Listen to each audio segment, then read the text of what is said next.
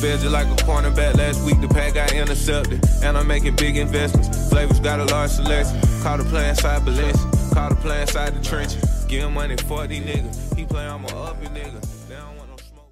Welcome. I would like to welcome you to yet another episode of the Unpopular Podcast. This is the man, the myth, the legend, Jalen Hunter.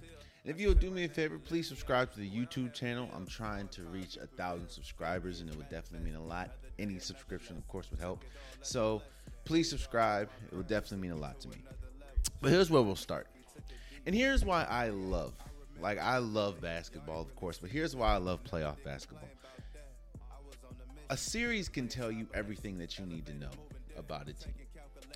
You can't run away from what you are in a series because, I mean, there's really no game plan, or there's like let me say this. The team that you're facing, you got to beat them 4 out of 7 times, and that's just how it is. That means mano a mano. I'm going to see you at least 4 times, and this is what we're doing. So I love playoff basketball, and what I wanted to do today is I wanted to talk about why a team, what we've seen one out of these playoff matchups, and why a team will lose, and why a team will win their matchups. Let's start with the Clippers and Jazz. First and foremost, we're seeing a contrast of 2 different teams in one area, and that is chemistry. If you look on paper, the Clippers have a better team than the Jazz. You have Kawhi Leonard, you have Paul George, you have Morris, you have Reggie Jackson, you have Zubats, you have DeMarcus Cousins, you have Rondo. They have the better team. But the chemistry, you look at the Clippers and realize they don't really have the most. Like that team is an ISO team. Give me the ball, spread out, let me break down, hopefully get to the paint and try to kick out for 3. Or let me break my mans down, get a mid-range. This is an ISO team. And you look on the other side, the Jazz, that team is full of chemistry. Donovan Mitchell knows exactly what Joe Ingles is going to do, what Bogdanovich is going to do. Rudy Gobert is protecting the paint. You have Sixth Man of the Year, Jordan Clarkson coming off the bench. George Niang is playing big minutes. So both of these teams shows what chemistry looks like and what chemistry doesn't look like. But let's just go with the Clippers. Why would the Clippers win this series? The Clippers win this series because they are a deep team. They have, like I said, Kawhi, Paul George. They have Luke Kennard. They have what's his name? Nicholas Batum. Like they have a deep team. Now, on paper, they're deep. What they get from these players, you never know. Like I said, DeMarcus. I don't understand the rotations for the Clippers. Game 1, Patrick Beverley doesn't really play. DeMarcus Cousins, I think, plays maybe 3 minutes or something. Next game, Game 2, DeMarcus Cousins can't get off the floor. Rondo doesn't even play. Like, I don't really understand what Tyler was doing with these matchups, but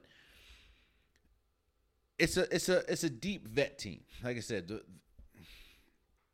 all the best players on the Clippers are veterans.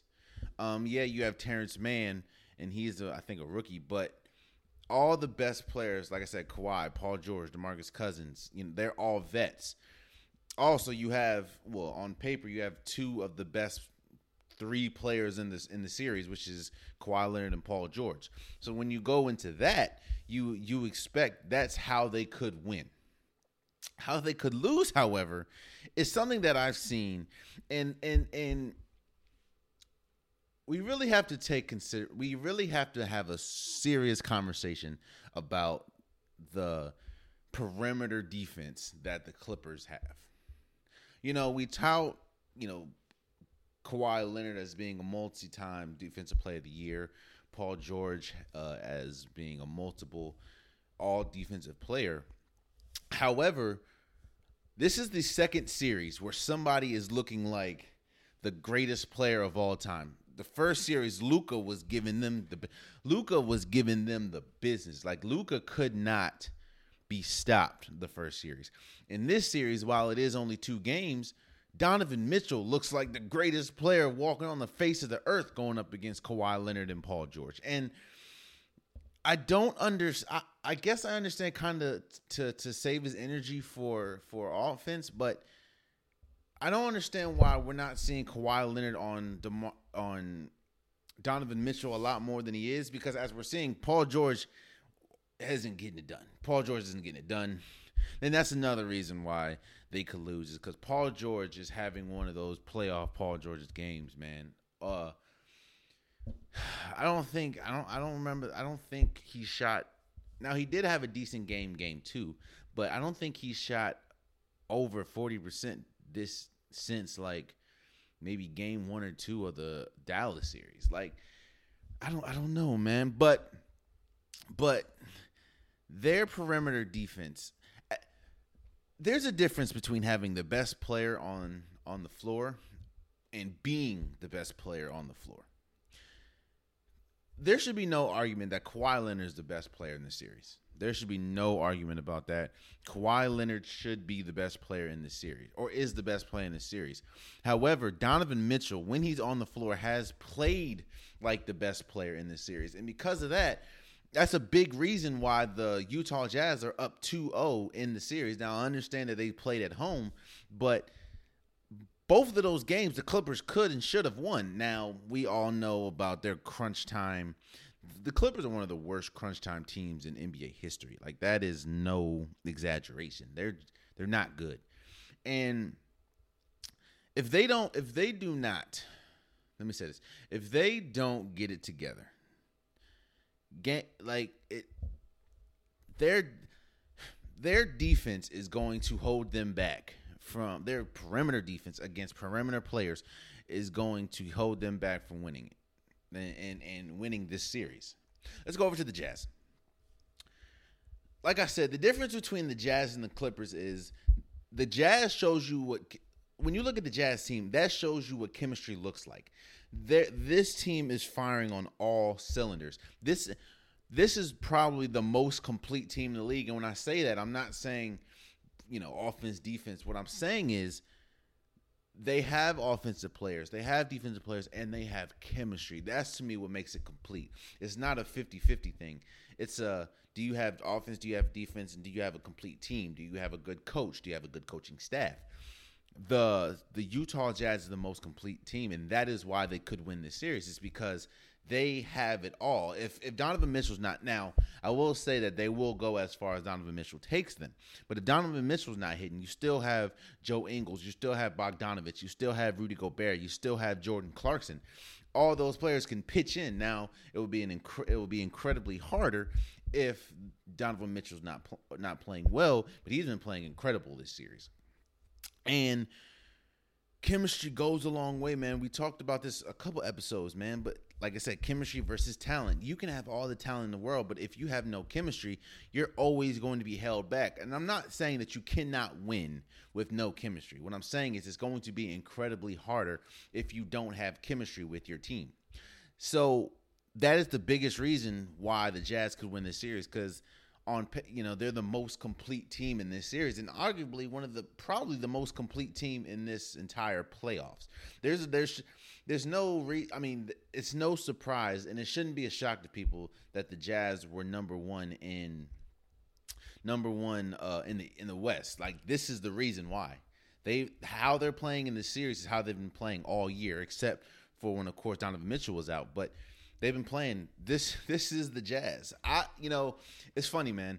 I say that, and I was always one of those people, and I'm still one of those people like, we just got to wait to see, man. We can't be playing this good. Like, I remember on an episode, I was like, I think the Jazz is I was naive. I was naive, and I was stubborn. That's it. I was stubborn in my ways. I'm like, the Jazz are playing incredible.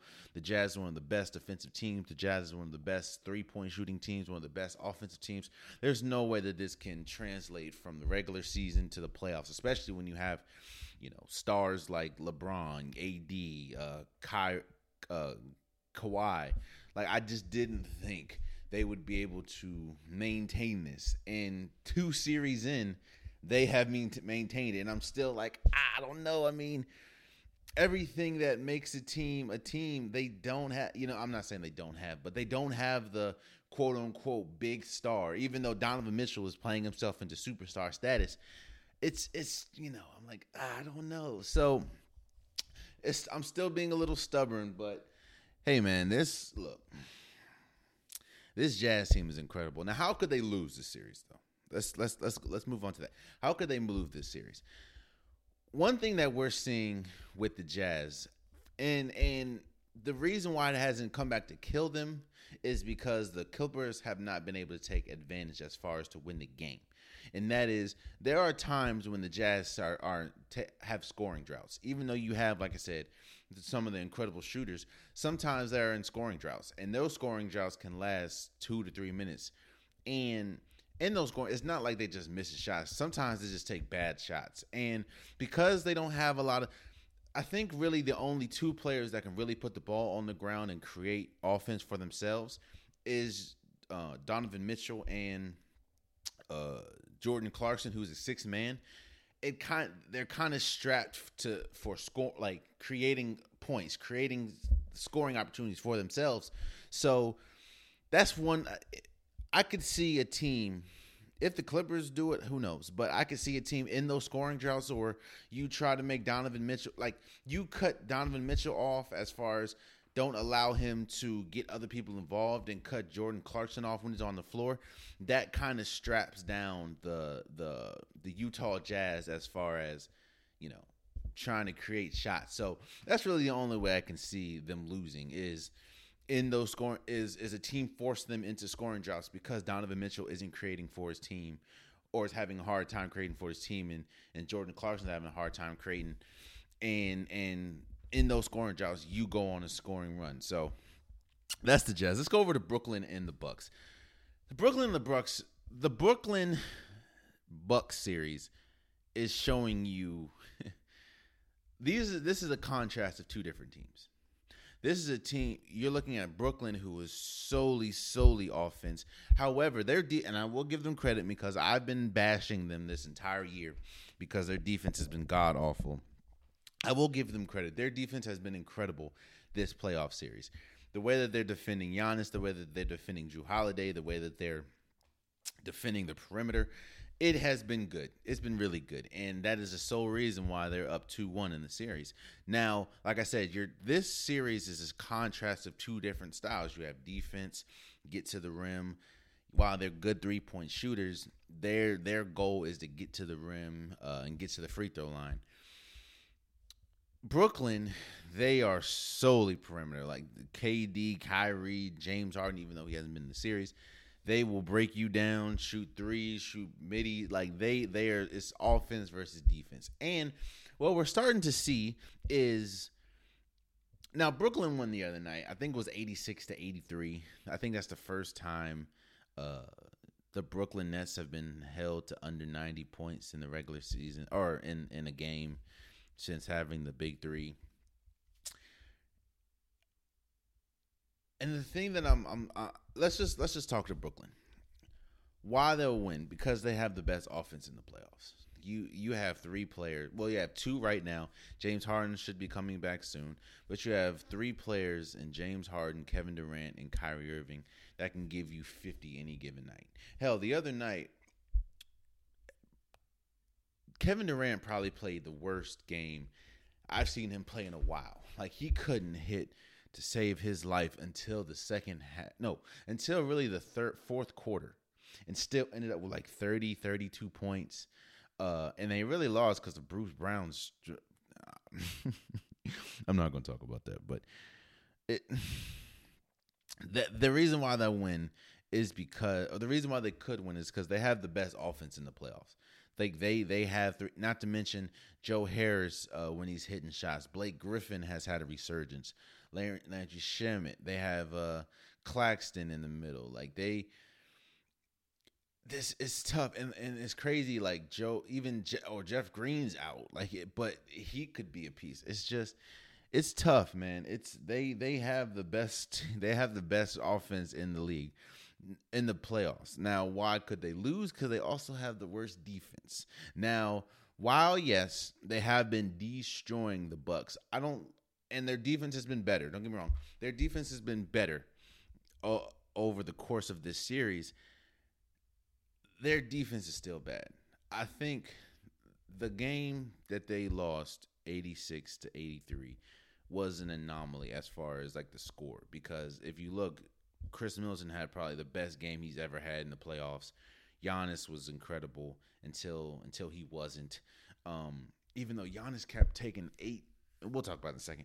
But their defense, I mean, even when they're beating them by 50, they're still scoring like 120 points, 130. Like, that's not, if let's just say, Lord forbid, 2 of the big 3 is off, that really hampers your chances in winning the game, because if KD and James Harden's off, it's going to be on Kyrie. But when you have Drew Holiday, when you have PJ Tucker, when you have some of the players that they have, that can really, that can really be a sticky situation. Not to mention, the thing that the Bucks can do is they can defend and score. Now, we'll talk about it in a second, but yeah. So the reason why the Brooklyn Nets could win this series is because they have the best offense in the playoffs. They clearly have the best offense in the series, and they're up 2-1. The reason why they could lose is, while they have the best offense, they have the worst defense in the playoffs. Let's go over to the Bucks. And the Bucks is really showing you, look, I don't understand. Let me start with the positive. The Bucks could win this series because they have the best defense in the playoffs. You can argue the Jazz, you can kind of argue the Philadelphia 76ers, but it's really the Bucks. The Bucks have the best defense in the playoffs. When you can tote out a Drew Holiday, a PJ Tucker, a Giannis, who's a 2-time MVP, 1-time defensive player of the year, Brook Lopez, you have the best defense. And when you're going up, I thought this series was going to be a little closer because I thought the matchups could match up perfectly. While I don't think that Drew Holiday and PJ Tucker can stop Kyrie and James Harden, I think you can slow them down enough where it really solely depends on Giannis versus KD. And that's what I thought. And that's not how it's happened, but hey. And the Bucks, the way they can lose this series, I don't understand why they keep. Look, I understand Giannis has improved year after year on something.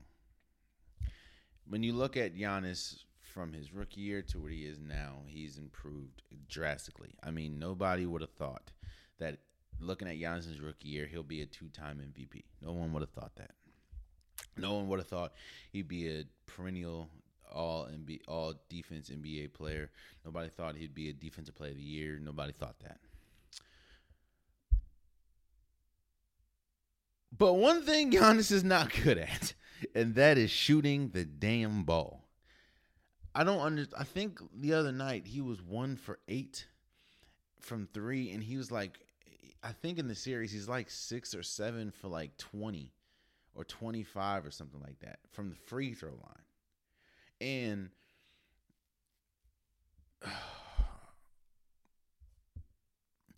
they can't. The reason why. Okay, so what we saw in the losses in Brooklyn is they are not able to keep up the scoring with Brooklyn, and Brooklyn is doing what most teams have done, and that's trying to force Giannis to shoot. And when Giannis shoots the ball, you have a better chance at winning. That's not negotiable. So I don't until Giannis improves on shooting the ball, the Bucks will always have it would always be tougher for the Bucks because teams, especially in the playoffs, when you're playing the best teams, like there's no Kings in the playoffs. There's no freaking Chicago Bulls in the playoffs. These are the best of the best teams, and they know how to defend. And that is, it makes Giannis shoot, and he just has not been able to capitalize on that. So the Bucks can win because they're the best defensive team, and if you slow down Brooklyn and make them really have to defend, then you have a series on your hands. The reason why they could lose is Giannis just can't shoot to say. And yeah, man. Let's go Nuggets and Suns.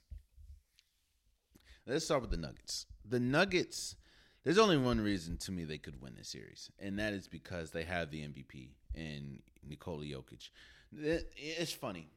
A lot of people, Nikola Jokic has the same effect as a Chris Paul, but in this sense. Nikola Jokic is able, when the Nuggets are rolling, Nikola Jokic controls the tempo. He gets everyone else involved. While he doesn't have the same, he does have more turnovers than Chris Paul, and of course he doesn't have the handles or anything like Chris Paul. Chris Paul is incredible mid-range, so is Jokic. Jokic is good three-pointer. Chris Paul is good three-pointer. Chris Paul and Jokic play the same role for their team. Jokic is able to calm down his team when things get a little awry, and because Jamal Murray is not there, Nikola Jokic is more important than ever because, again, your second best, or honestly, your best scorer is not there. So the only reason to me they could, or the only way that the Nuggets could win this series is if let me say this. The only way the Nuggets can win this series is because Nikola Jokic, he is the only reason. The reason why they could lose is there's not much else after Nikola Jokic. And I'll say that because when you look at the scoring discrepancy with Jamal Murray out, yes, Will Barton just came back, but he came back from a hamstring. It was his first game, last game. They don't, outside of Michael Porter Jr., they don't have really anybody that can put the ball on the ground consistently and give you a shot. You can say, but what about Austin Rivers? There's a reason why Austin Rivers has been on 4 or 5 different teams. Like I said, we can see about Will Barton, but Will Barton is just coming back from injury. And Nikola Jokic can't really do that. And to be honest with you, he's a great facilitator. He's a great. His vision's incredible. He's a good offensive player, but he can't really, bing, bing, bing. He can't break you down, and he can't really do that. So they don't have the adequate.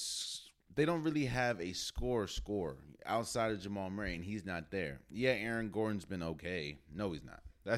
No, he's not. You're not gonna look. Side note, you're not gonna curse me out. I don't care who you are. You are not gonna curse me out talking about I need to play better. In the next game, you give me 6 points. That's just not gonna happen. I don't know who you think you're talking to. I don't know who you think. It'd be different if you come out and give me 20 or 25. He's right. But you don't curse me out, especially if you new to the team. You don't curse me out, and then the next game give me 6 points. Who you think, bruh? Man, look. So like I said, the Nuggets can win this series because they have the MVP. They could lose because they just don't have enough scoring without Jamal Murray. The Suns. The Suns is the most complete young team. I know I just said the Jazz is probably the most complete team, but when we talk about young teams, the Suns have it all. You have a leader in Chris Paul who can also put the ball on the ground and facilitate. You have an incredible offensive weapon in Devin Booker. Cameron Payne has come off the bench and been incredible. You have Craig has been good. DeAndre Ayton has some games he's played better than Nikola Jokic. So they have a complete team, and their team, the Suns are so good, they honestly could win it all. I wouldn't be surprised. Now, we'll talk about it moving forward, of course, but the Suns to me have the complete youth team, and they play defense. Now, their defense is not as good as the Jazz or the Bucks, but they do play defense. They fly around everywhere. Jay Crowder helps with that, so they could win because they're the most complete young team in the playoffs. Why they could lose is because of their youth. And I know I just kind of praised their youth for being, being good as far as a complete team. But as we've seen, there are times when they have lulls. There are times when they take god-awful shots. There are times when, the thing that's helping them, the thing that's helping the Suns in this series is they're not playing a team that are really full of veterans like that. I mean, I know you have Nikola Jokic, but he's still kind of young. Michael Porter Jr. is still young. I know you have Paul Millsap, but he's not really like a game changer anymore. Aaron Gordon's not really a game or hasn't been a game changer. So, excuse me. So the thing that's helping them is they don't really have a vet. Excuse me. They don't really have a. They're not playing a vet. Like, I think that if they would have played a team like the Clippers, that would have been tough for them because their best players are more veterans, and their best players you can stick on a Chris Paul and a Devin Booker, which is Kawhi Leonard and Paul George.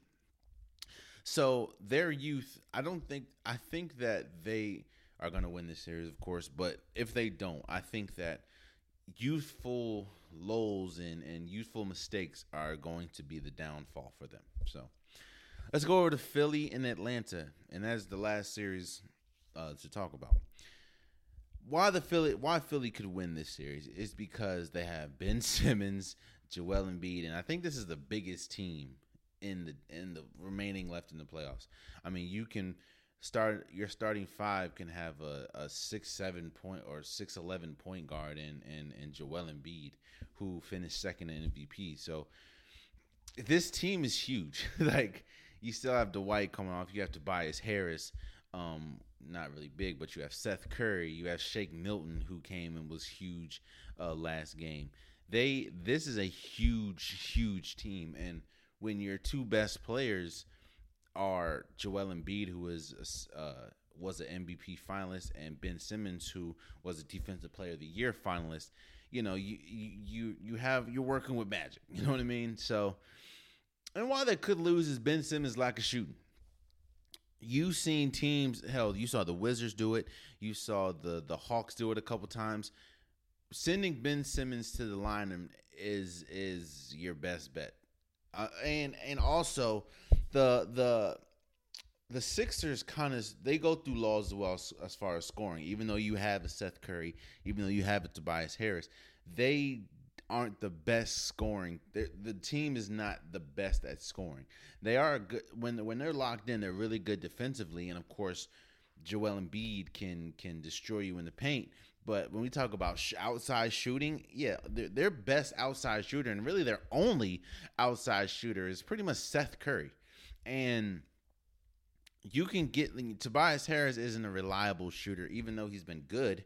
He's not really been a reliable shooter. Shake Milton's not been reliable. They don't really have Danny Green has not been really reliable, and in a couple games. So their lack of shooting outside of Seth Curry and sometimes Danny Green could be the reason why they lose this series.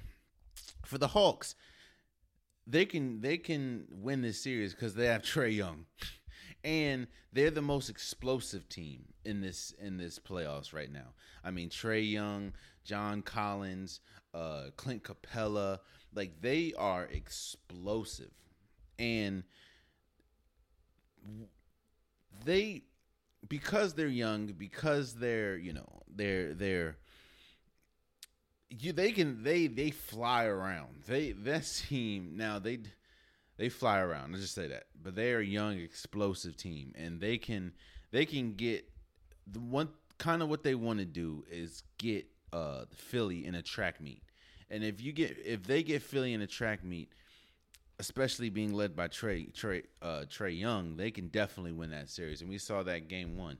You get them in a track meet, and we kind of saw that game 2, honestly, even though they lost game 2. You get them in a track meet, you have a good chance of winning because of their youth, their offensive firepower, and their scoring. The reason why Atlanta could lose this series is they don't play a lick of defense. They cannot play defense. They didn't play defense the first series against New York, and the only reason why they won that series is because New York doesn't have anybody that can punch. Like, they couldn't score, save their life. They don't play no defense. Joel Embiid is getting whatever he wants. Ben Simmons, even though he can't shoot, he's getting to the rim with ease. They can't score. They can't defend. And honestly, it kind of goes back to the youth thing. Sometimes they take, even though Trae Young has been incredible, there's sometimes the team takes some wild shots. Like Trae Young will, and don't get me wrong, he can make it because he's made it, but he's made. Look, Trae Young be taking some of the wildest threes I've ever seen, and I understand, he has that range, but it's not as consistent as you want it to be. So it'll be like 21 seconds left in the shot clock, and Cuz will shoot it from logo. I'm just like, oh, okay. So the reason why the Atlanta Hawks could win this series is because of Trae Young, and they're the most explosive team, and they can get you in a track meet. They can lose this series because of shot selection, and they don't play no defense, like, at all. But I am enjoying the playoffs, man. The playoffs is exciting.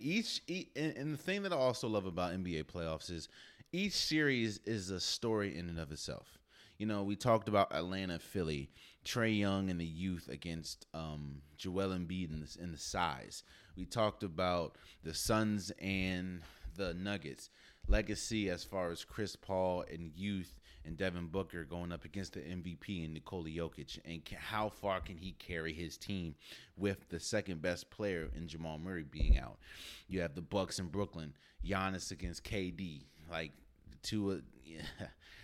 in offense against defense. You go with the Jazz, go with the chemistry against talent. I was an episode the other day, like chemistry against talent. The most, the team that's been gelling the most has the best, deepest team pretty much in the Jazz against the team with one of the team, or in the series, the team with the most talent, which is the Clippers. It's it's fun, man. It's great to see, and I'm excited to see.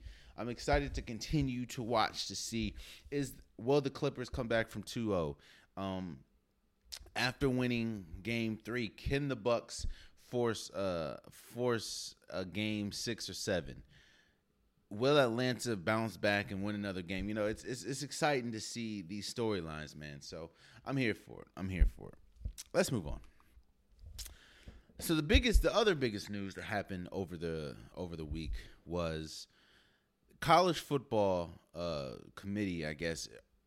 They're going to vote and discuss having a 12-team playoffs. Now, a lot of this is due to the fact with the pandemic, a lot of teams and a lot of conferences couldn't even play. Of course, stoppage with all sports. When that happened, teams or schools had to take out loans. They're trying to recoup their money back. So if you think that this is for the fairness of the game, you're wrong. Another thing, do not think the reason why I'm excited for this, because I've been saying that just 4 teams isn't really. It's cool. Like, I like seeing. It's fun, but you want to see. I want to see more competition, man. I want to see 17. I want to see a 12-team playoff. I want to see brackets. That's what you're used to. You love March Madness because it's multiple teams, and of course you can build your brackets and everything. It's kind of hard to build brackets with 4 teams. Like, that's just, while it's cool, it's yeah. But I'm excited. Now, I will say this. In order to do this, a couple things are going to have to happen. First and foremost, there will be teams that are going to play They're going to play 17 games. They're going to play pretty much an NFL schedule now, seeing as though the NFL just added another game. So there's no way in heaven or hell that you can have a college athlete play 17 games and still not pay them. Like, this is going to increase revenue beyond belief. Seeing as though there's a lot more teams teams get bonuses for being in the college football playoffs. And now that you expand it to 12, there's going to be more eyes, more fan bases. So the teams are going to start playing. Then you're forcing kids to play in more games. So if you don't pay them at some point, it's like, oh, okay. And also, don't think that this is going, and I'm excited for this. Don't get me wrong. I'm excited for more football. I'm excited to see if a 12 committee. I think they said that if they vote on this, it can come to us as quick as 2023. I will say this though: do not expect this to balance out the talent and the power. Like, don't think that this gives the Dukes and the Cincinnati's and Boston colleges. Don't think that this gives them a fair shake because of some of the rule or some of the, I guess, guidelines that came out with, saying that this is not going to limit the there's not a limit on the amount of teams a conference can have in these playoffs. Meaning that it can be solely, it could be, now of course it won't be, but 8 of the 12 teams can be SEC teams. 8 of the 12 teams can be Pac-12 teams or Pac-10 or Big 10 or ACC. So don't think that, the Boston colleges or the, I don't know, North Dakota states, don't think that this makes it even more fair for them. I will say that it brings on more opportunity, but you see it all the time. If Cincinnati has the same record as Auburn, they're going to pick Auburn 10 times out of 10. If Boston College has the same record as Tennessee, they're going to pick Tennessee 10 times out of 10. If Maryland football has the same record as Texas football, they're going to pick Texas football 10 times out of 10. So don't think that this just evens out, because it doesn't. Now, like I said, it does bring on more teams, but again, this isn't going to knock off the big powers. This isn't going to knock off the Clemsons. It's not going to knock off Alabama's or the Notre Dames. They're still going to be cemented. They're still going to get 3 or 4 of those 12 spots, or the Oklahomas. But it just brings more. Now, I hope that, of course, we have to see what happens as far as moving forward. We have to see how it's executed. But I'm excited to see it, man. Now, I don't want to see a college football playoffs where 10 of the 12 or 8 of the 12 is an SEC team. I don't want to see that. If that's the case, then nah.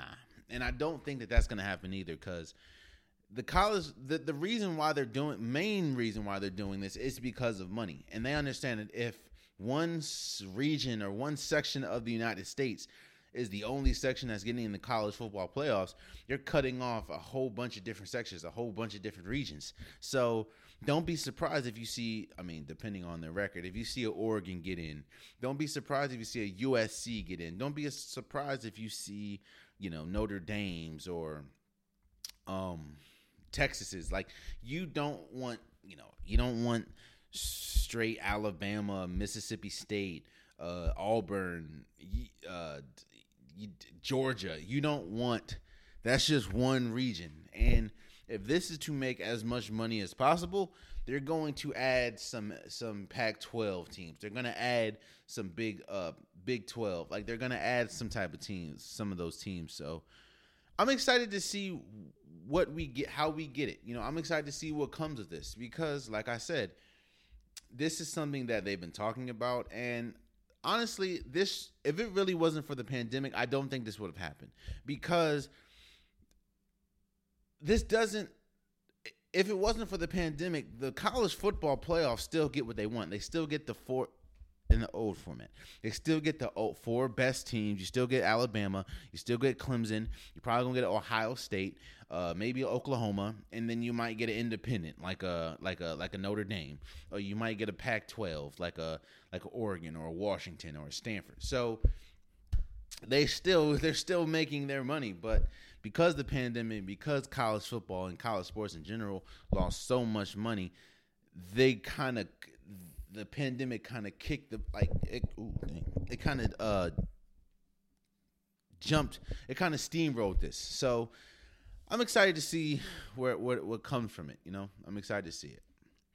Moving forward, congratulations to Clarissa Shields for winning her MMA debut with a TKO knockout. Now, a lot of people don't talk about women's boxing as much as other boxing, of course. But Clarissa Shields is one of the best female boxers we've ever seen. She kind of reminds me of Deontay Wilder. She's not the most technically sound boxer. However, she packs a punch, and she knows angles. She knows angles, and she's a great puncher. I mean, she's 11-0 in boxing. She's a 5-time gold medalist. And now she's 1-0 in MMA. And she came out saying that she wants to be the best women's boxer as well as the best women's MMA fighter. And while she did win her first fight, I don't think she's ready for the Amanda Nunes's or anything like that. But I'm excited to see. A lot of people really don't like her because of her personality, of her confidence, of her bravado. And a lot of people were upset. Like, a lot of people I saw on social media were praying for her downfall. Like, people did not want her to come into another sport, which is the MMA, and flourish. And again, I understand it's 1-0, and we have to continue to see. But she looked really good her first fight. Like, she looked really good. She destroyed homegirl. Like, it was bad. And she said she's been training hard and everything, and yeah, I'm excited to see what happens. I'm excited to see where she goes from here. Again, I don't think that her second fight should be Amanda Nunes or anything like that, but and of course she needs to continue to work up to that. But she I think she's 25-1 in her amateur career, 11-0 in professional boxing, and now 1-0 in MMA. And like I said, it's 5-time gold medalist. So congratulations to Clarissa Shields. And I'm excited to see where her career goes from here. I think that she, because she puts in the work, as you can clearly tell, she can go far in the MMA. And I don't think that her MMA career has to stop her boxing career. I think that she still has a lot. The problem with her boxing career is a lot of people don't want to fight her because she just destroys people. A lot of people, and it's kind of turned a lot of people away. Like, and it's also turned promotion away because I don't think that she draws a lot of money in promotionally for boxing because how dominant she is and how she just destroys people. It's kind of like Terrence Crawford right now. Terrence Crawford now, of course, he hasn't fight the Earl Spence or anything, but Terrence Crawford, a lot of people don't like boxing him right now because he just destroys everyone. And it's like, how are you going to pay pay-per-view for a person that you know is going to lose? So, and that's kind of how Clarissa is, but needless to say, she's incredible. So congratulations to her for, like I said, winning her MMA debut. And I'm excited to see where her career goes, both in boxing and in MMA. So, shout out to her.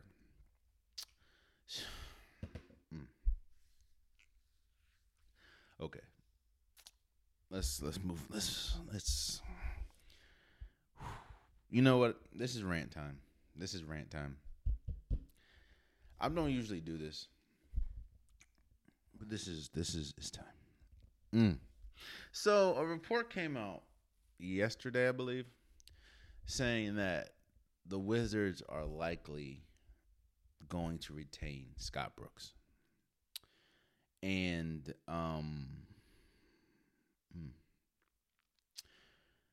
I think they're doing this to keep Russell Westbrook happy.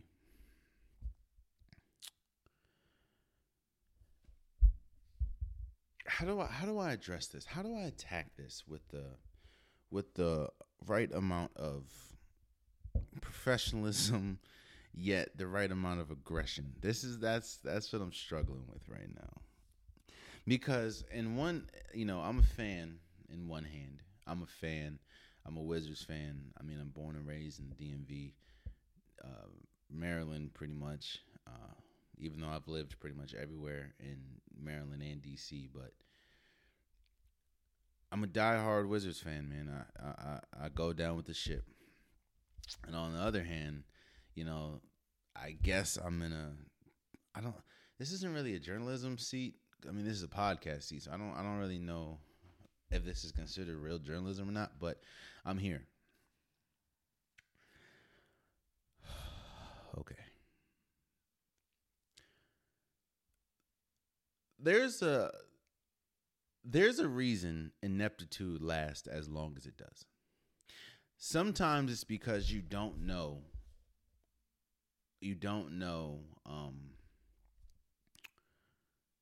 how to get out of the situation that you're in, which causes ineptitude. If the situation is poor, it causes ineptitude. There's also times when you're naive and you're just stubborn to change. I will say this. The only caveat to this is if Bradley Beal and Russell Westbrook wants him to stay. But even that, I will say, does that really matter? In fact, I have the receipts. Remember when shouts out to Mike Sykes, works for USA Today Sports. Shouts out to him. He brought something to my attention, or brought something to the attention. When somebody had, hey, I think Bradley Beal and Russell Westbrook wants him to stay. He was like, yeah,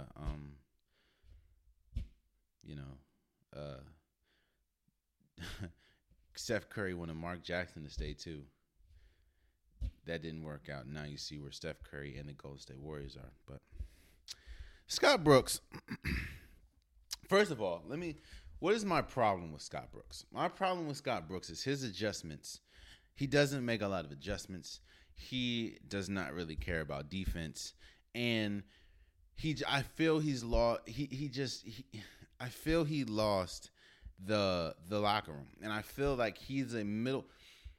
I don't even think I think he's a middle of the pack to below average coach. The only thing that he's riding on is he's been to the NBA as a player. He won a championship, but as like a role player. But he's coached Kevin Durant, Russell Westbrook, James Harden, Serge Ibaka. Now he's coached John Wall and Bradley Beal, and it's like I think you're riding off of that high, right? Okay.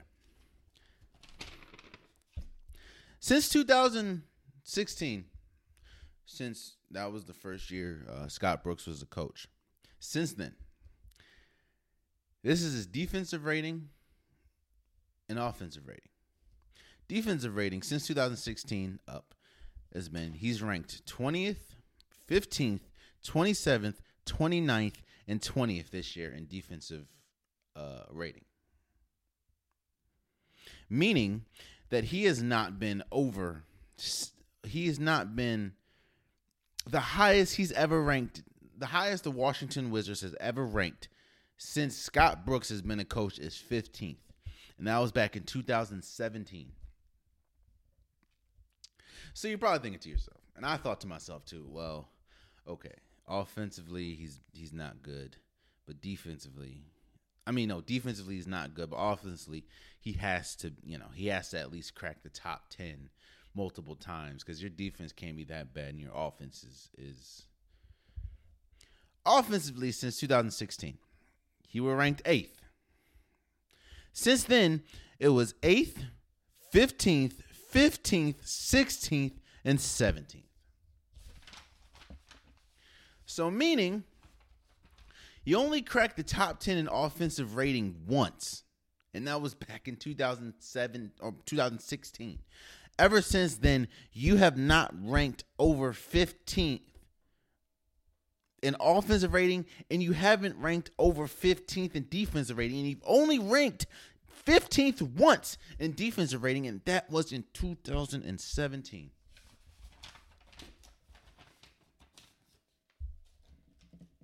Ineptitude is a problem, man. If you think, I don't understand. I understand this difference between a player's coach and like a stern coach, but I don't understand how you can look at what you saw since 2016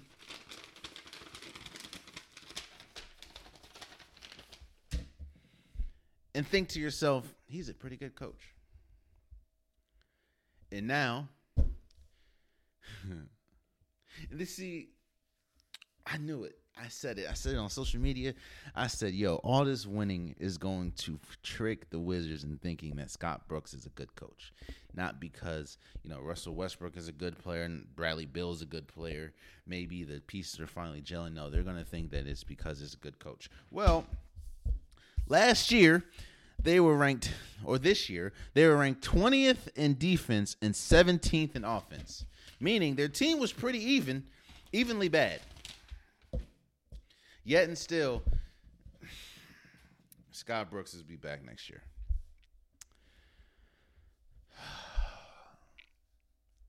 They make it tough, man. They make it. And the worst part about it is because I think the Washington has been, even though you had John Wall, Bradley Beal, Paul Pierce was there a couple years. Trevor Ariza was there a couple years. Because Washington has not been good in so long, every little inkling of success, even if it's small success, is huge to them. Yes, making the playoffs is cool, or making the play-in and winning one game in the play-in when you had two is cool. But does it, look at everything that you saw in the regular season. How many times Bradley Beal was upset. How many times Russell Westbrook took a dumbass shot in the late game or had a stupid turnover late game. Or how many times we had perfect timeout situations and the timeout wasn't called. Or how many times that you saw Scott Brooks just looking dumbfounded or look like a deer in headlights on camera on the sideline when the team's getting blown out by. I went to a playoff game where they got blown out by 30 points, bro. I don't know how you see that and think to yourself, you know what? That is our coach. Bruh. One time since Scott Brooks has been here, we have been ranked higher than 10th in offensive rating. And this is with John Wall and Bradley Beal and Trevor Ariza and and Paul Pierce. And Ish Smith, and all he do is offense. Yet and still, since he's been here, the defense has been nowhere. We had 20th, 15th, 27th, 29th, and 20th. And that gives you a freaking resume to stay? I'm getting hot.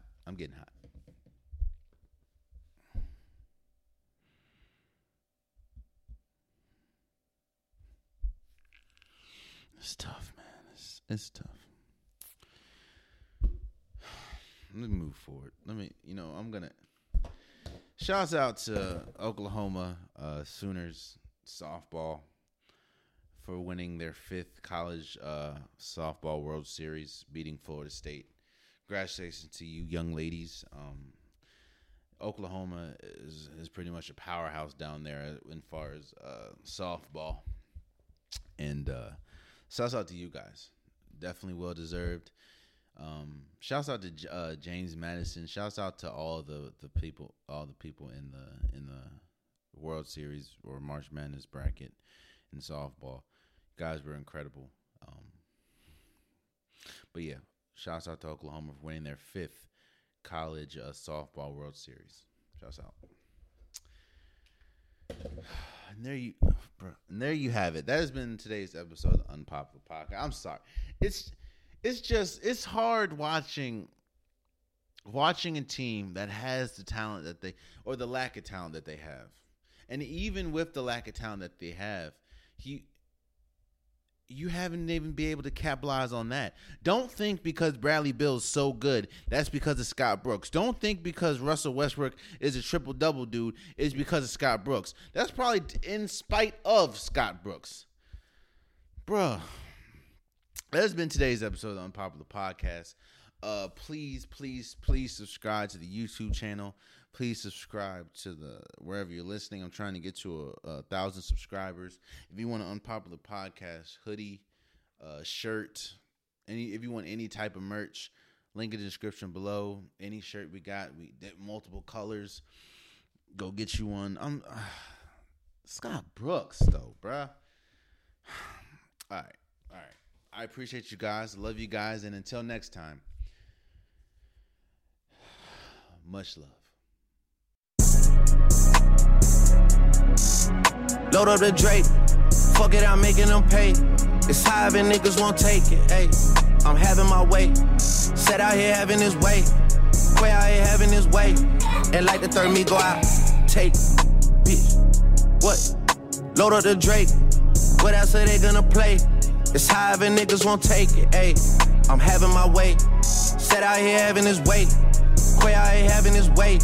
And like the third me go out. Take. What? Hey. Yeah.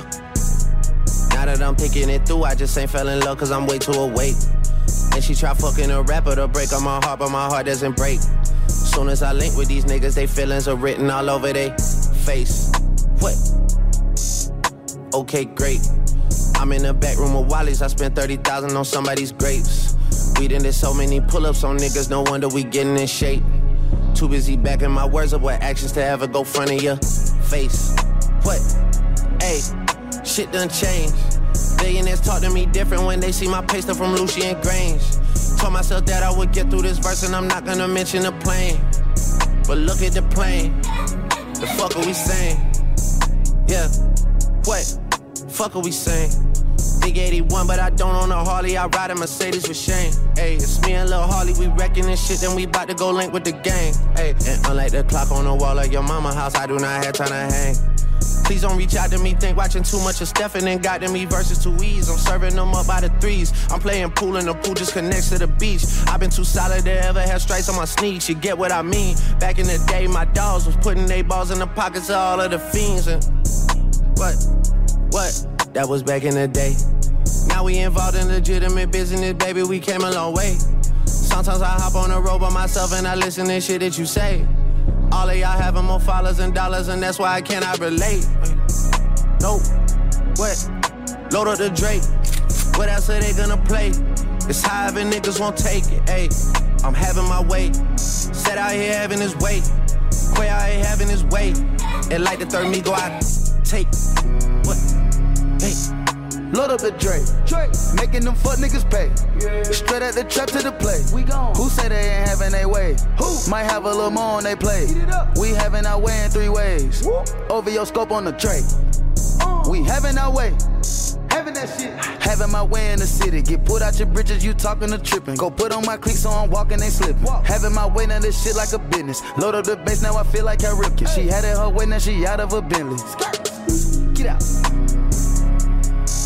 All set, fuck how you take it, we straight from the bacon. I caught me some cases and beat it in racing. Seen they was hating, no communication, no invitation, cut off circulation. Blue of the rebel, got it, this the matrix. Crosses all on my body, watch for Satan. I'm having gallery laughing, no talking, we smashing. This one the classic, ain't none of this average. Sniper, I'm sniping the bitch, I'm assassin. I piped it, then piped the bitch up for some action. Don't even be bragging, these little nigga maggots. I don't even flex, that shit be on accident. Fell in my lap, hit your bitch on an accident. I shoot my shot at some point, that shit accurate. Load up the Drake. What else are they gonna play? Fuck. It's high and niggas won't take it. Ayy, I'm having my way. Set out here having his way. Quay out here having his way. And like the third me go out. Take. What? Hey. Yeah. I'm shoving that shit in their face. Then I go put that boy right in his place. They know that I'm having my way. Why? I was 17 on the song with Drake. It's like an eviction notice when we dropping. Get up. Cause niggas get moved out they space. Move. 2.5, what's going on 3? But fuck it, cause it's worth the wait. Not to be ignorant, but I want everything that's on the menu and what's on your plate. I talk to God, he give me the faith. I hit the boy if I need me a Drake. I got a Richie that sit on my left, but somehow I always be pulling up late. Ain't been on earth ever since I got that rocket chain and took a trip out of space. Ever since birth, my mama told me that they gon' act cool, but they really hate. I know my worth, so you ain't getting no verse if you talking about a little K. Make them say church, when they see clarity, diamonds and stones in my Jesus face. Ain't gotta run, cause this not a race. Go! Load up the Drake. What else are they gonna play? Fuck. It's high and niggas won't take it. Ayy, I'm having my way. Set out here having his way. Quay out here having his way. And like the third me go out. Take off.